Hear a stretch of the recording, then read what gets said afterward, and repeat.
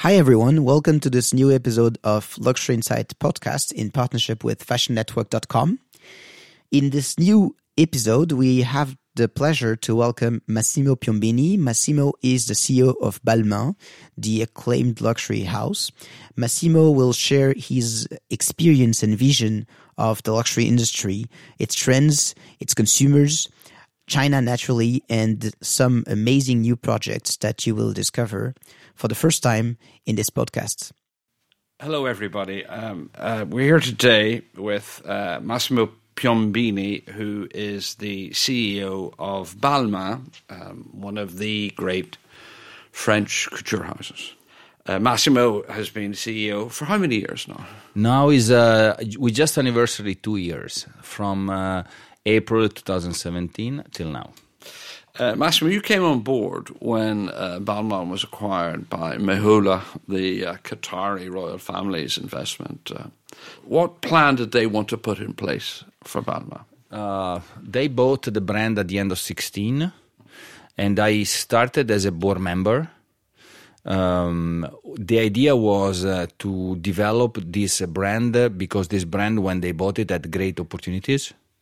Basically, there was a lot of, untapped business opportunity, like, growing the retail business, developing the accessories, expanding the business in China and Asia overall, and also rebuild the online business. So overall, the brand was totally unexploited, and that's why they bought it, actually. It's a famous couture brand, but there have been many famous Paris couture brands that have drifted and disappeared. What do you account the success of Balmain? How do you explain it's one of the ones that survived and flourished? Well, first of all, Balmain took a very bold decision a few years ago to appoint a very young new creative director, Olivier Rousteing. When he was appointed, he was 24.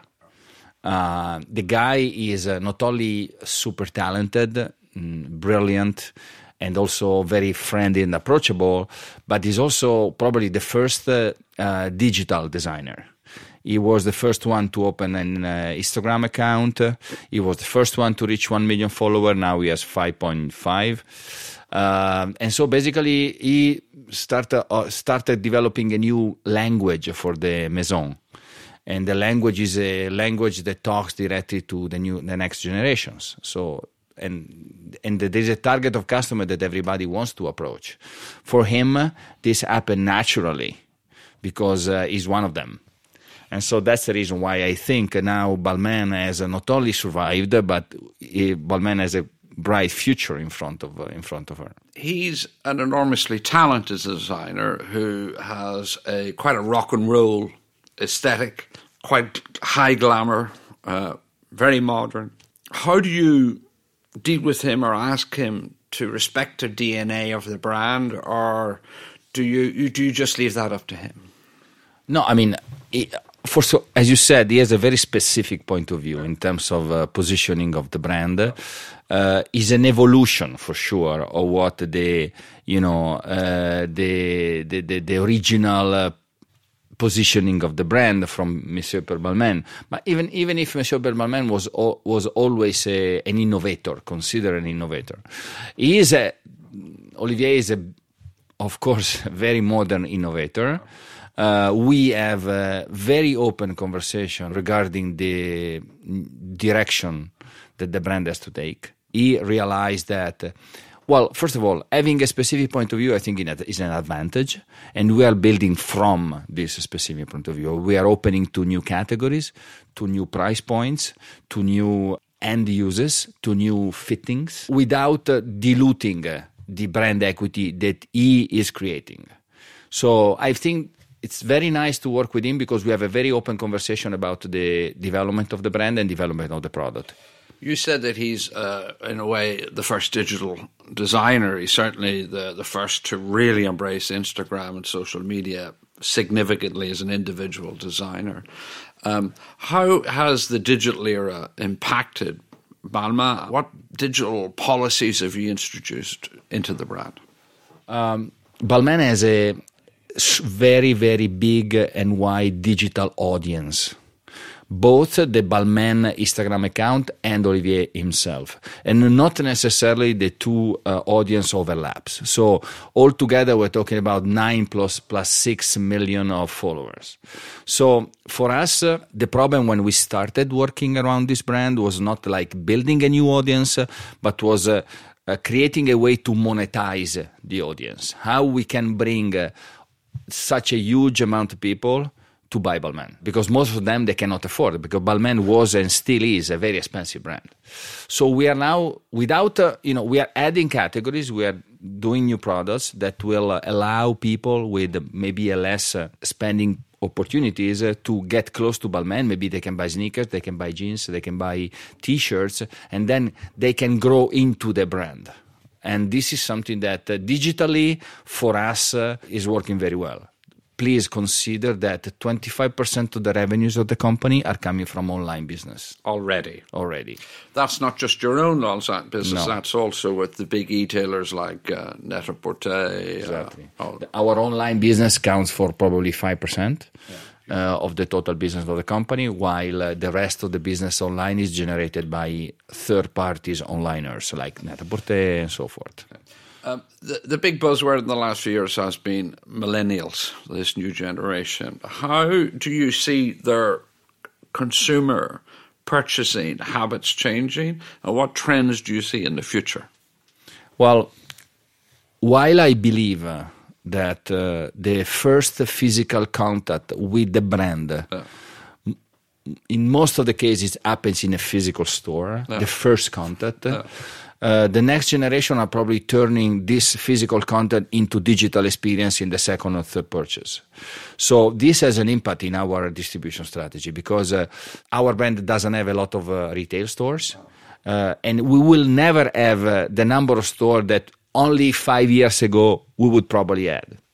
Now we are opening 30, 40 stores in key location in a very visible street. Like where? Like Saint-Honoré in Paris, like Hong Kong Landmark, like Madison Avenue in New York. But at the same time, our development will highly be skewed into a selective wholesale distribution. And with selective, I mean the one that can give us visibility and a digital experience. Because now all the wholesalers are turning into a multi-channel experience. Which people are you talking about? Which can be from the traditional onliners, but also to people like, I don't know, the Saks or the Neiman Marcus that has a strong business also with Saks.com, Neiman.com, Harrods.com.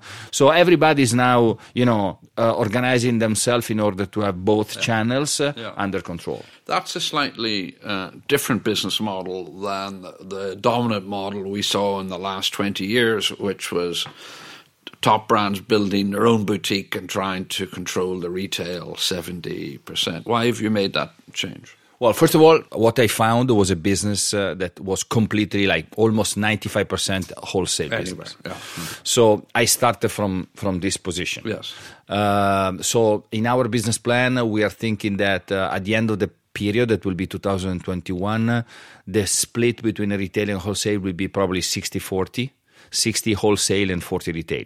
Still, wholesale will have the lion's share of the business, considering that wholesale is now reaching fringes of clientele that will be very difficult for us to reach with our own stores, including the online business that they can generate. And also, today in the market, there is an excess of offer vis-a-vis the real demand of luxury goods.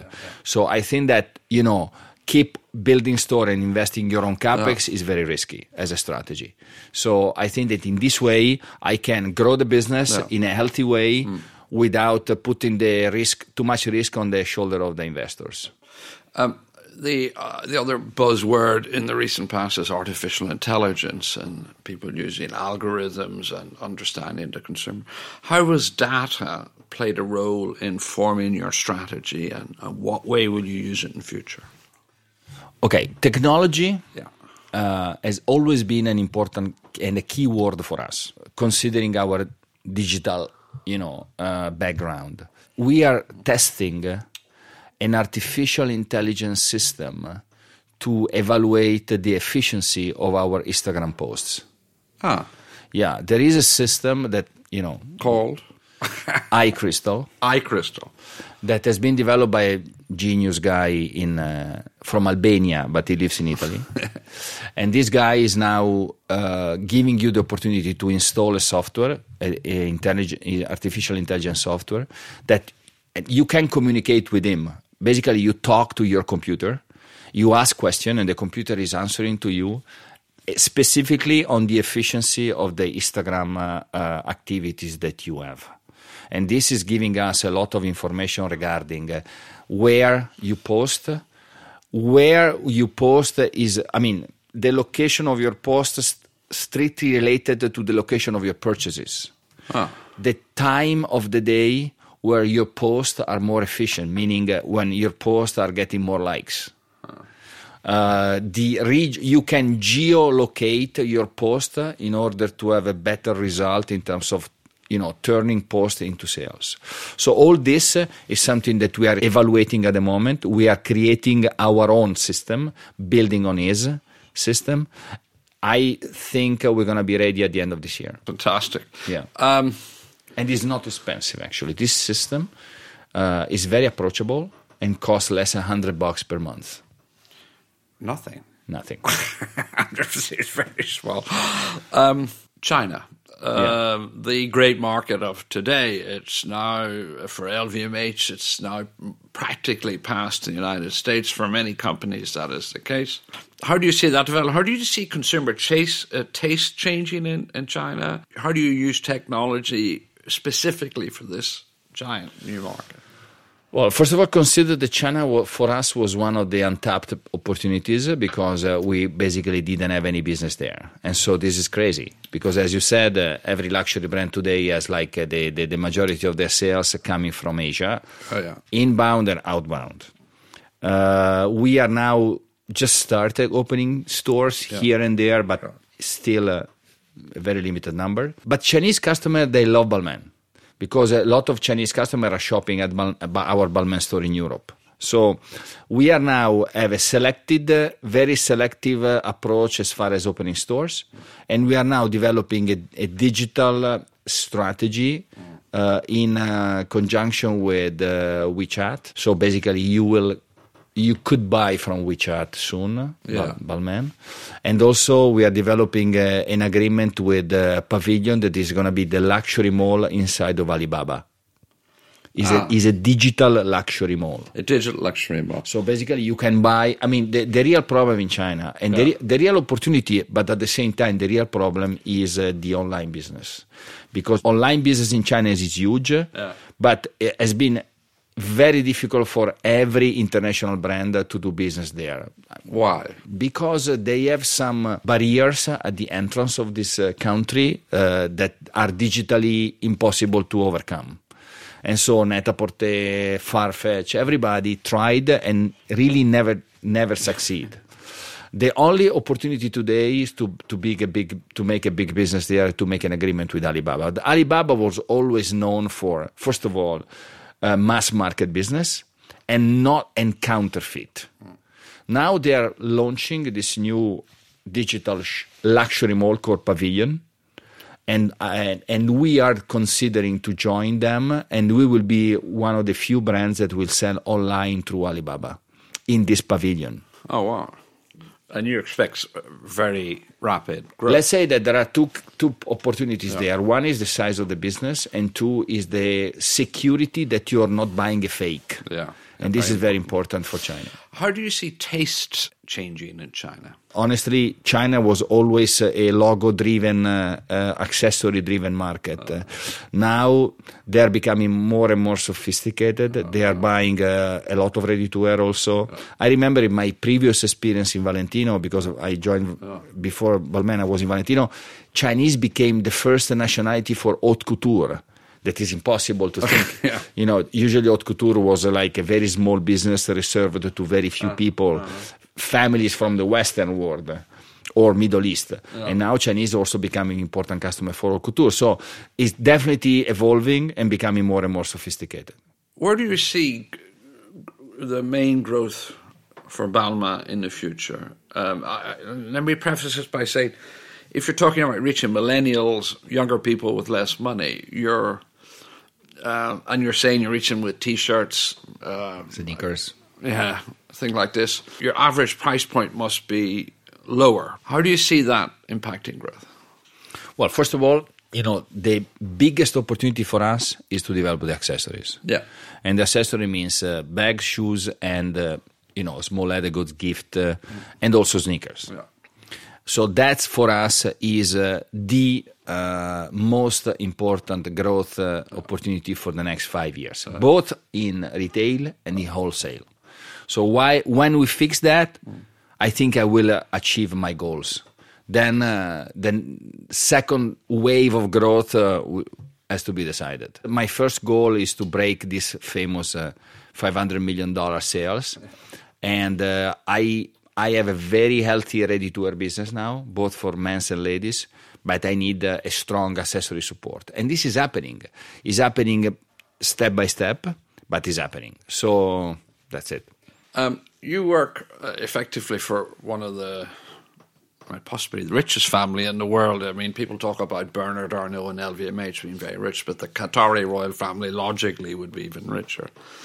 Do you think that allows you to have a much more long-term view of and take a more rational approach? You're not under pressure to hit numbers and flip the company in 5 or 10 years. I wouldn't say so, meaning they are ultra rich for sure, but the way they manage their investment is very disciplined. And they have a committee of professionals that are not influenced by the amount of money that the family has, but the return on the investment that they made. So I am managing my company. For sure, I have the benefit to build the business thinking about the long-term plan for the business. I'm not under the pressure to deliver like EBITDA in the next 6 months because they have to resell the company. Yeah. That's not our situation at the moment. But I have a business plan with sales and EBITDA numbers that I have to reach. And I don't have an unlimited amount of resources in my hands. I have the possibility to propose important investment that if they make sense, they will follow up with us. There are millennials listening to this conversation, and I'm sure they'd be very curious to know how you become the CEO of a top 20 or 50 luxury brand in Paris. Tell us a little bit about your myself career path. Well, first of all, I'm 59, so okay. I'm not a young kid. I've been working in this industry since the beginning of Actually, I had my first years after the college and after the MBA. I work in finance and marketing. But then, since 30 years, I'm working in the luxury industry. And I work for Bulgari, for Gucci, and now for the Mayhoola Group. Okay, I've always been following the commercial part of the business.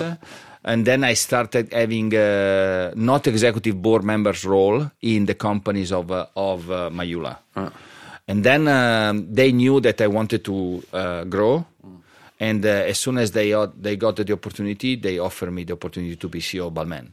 Because they knew that from Valentino I couldn't go anywhere, staying in Valentino. So as soon as they got the opportunity, they offered to me, and I was very pleased. Yes, of course, Mayhoola's other big investment, most significant, is Valentino. Mm-hmm. At the time when they bought it, we don't know the exact price, but it was something like 720 million euros. 720 million euros.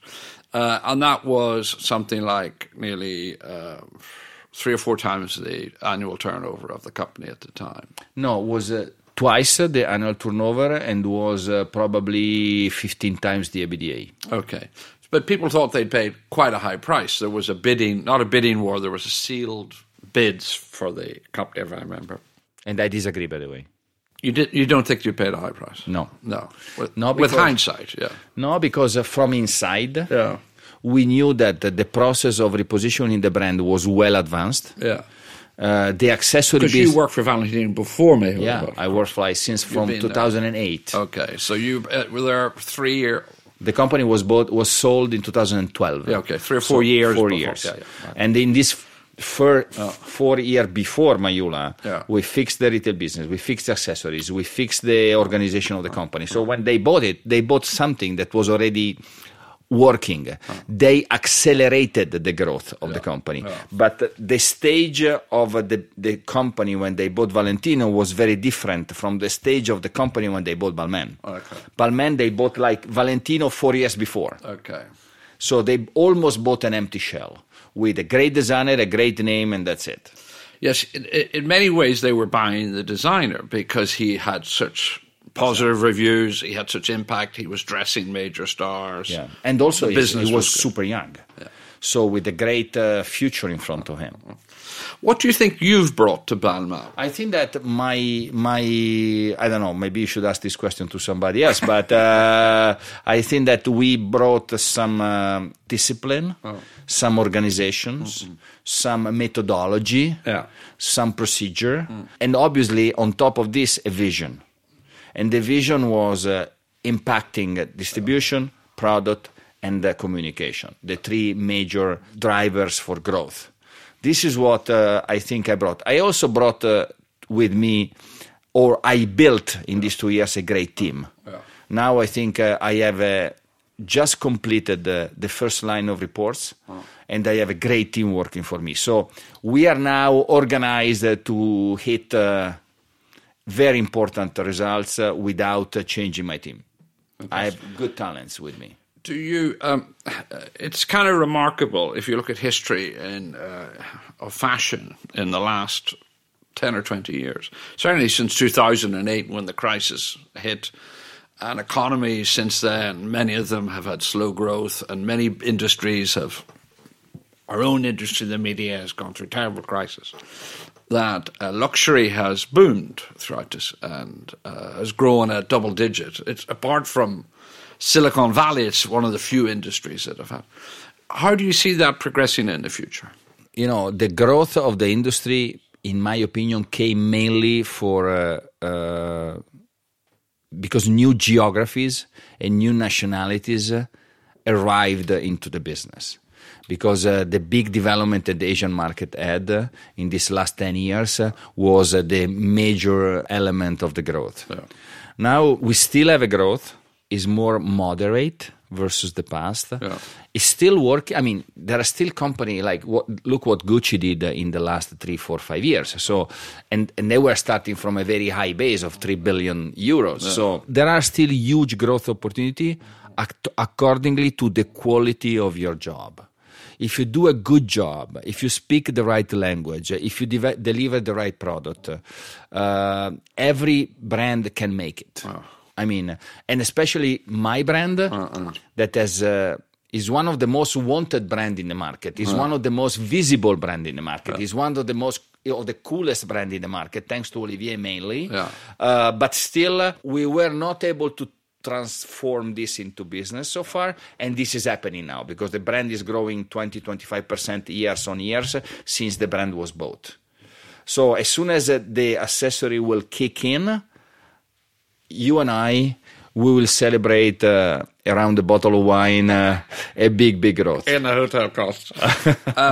This week, for once in Britain, the conversation is not about Brexit, it's about Extinction Rebellion, about a mass movement about the environment, and it's a growing global concern, and it seems very much a big concern for the generation millennial, much more than our generation, and happily so.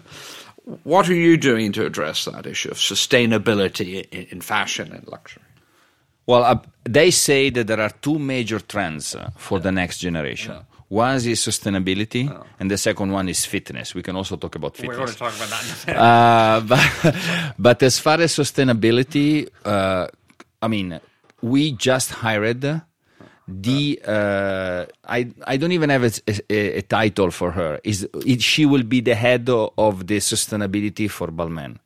She will join us in a month. Consider that for me, when I joined the brand was like, as I told you, an empty box. So we need to literally build department by department from scratch. And now is the time of the sustainability. So we hired this woman that was the head of sustainability for Chanel. So she's starting with us. And she will organize all the operations around the idea of sustainability. But I just want to say something. Sustainability is not just about the way you do your product. Yeah. Sustainability is a culture.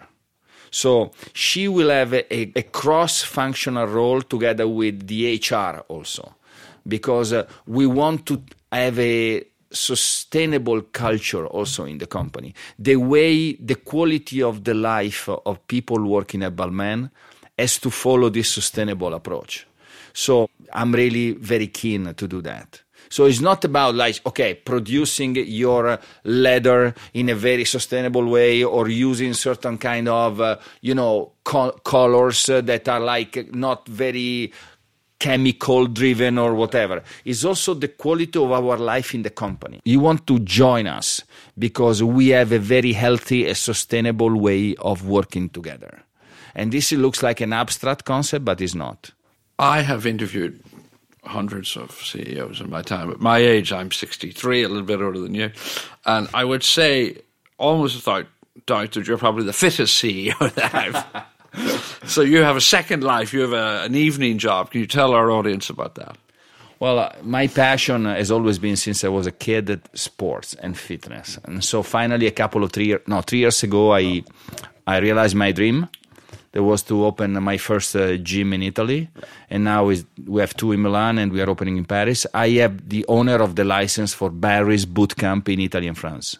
I imported the concept from the United States and with a bunch of friends and partners.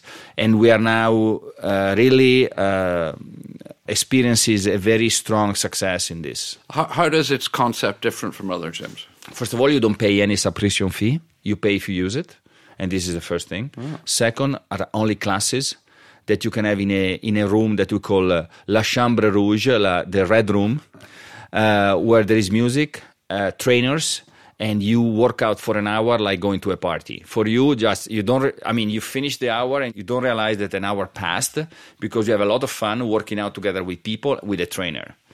And then there is the overall experience, the sense of community, the sense of belongings to this kind of concept that is really, giving you a concept of being good and feeling good.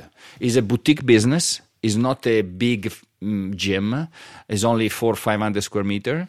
The boutique fitness is the future. The big surfaces are suffering. The boutique fitness is the future for the fitness. So we are having a lot of fun and we are enjoying a lot of positive experiences. Just so our audience know, we are here, our podcast is taking place on the Rue Saint-Denis in the offices of our podcast partner, Luxury Insight. And your new Barry's Gym, Barry's Boot Camp, will be located where? Just around the corner, Rue Raymur number 8692. Okay, so right. Around the corner from Luxury Insight. So all the people from Luxury Insight has to come to work out for us. Okay. Well, look, it's been fantastic talking to you, Massimo. Thank you, likewise. Massimo Piombini, an Italian who has been a great success story in one of the most French of all Parisian couture brands, Balmain. Thank you so much, Godfrey, and I really appreciate this time together. Our pleasure.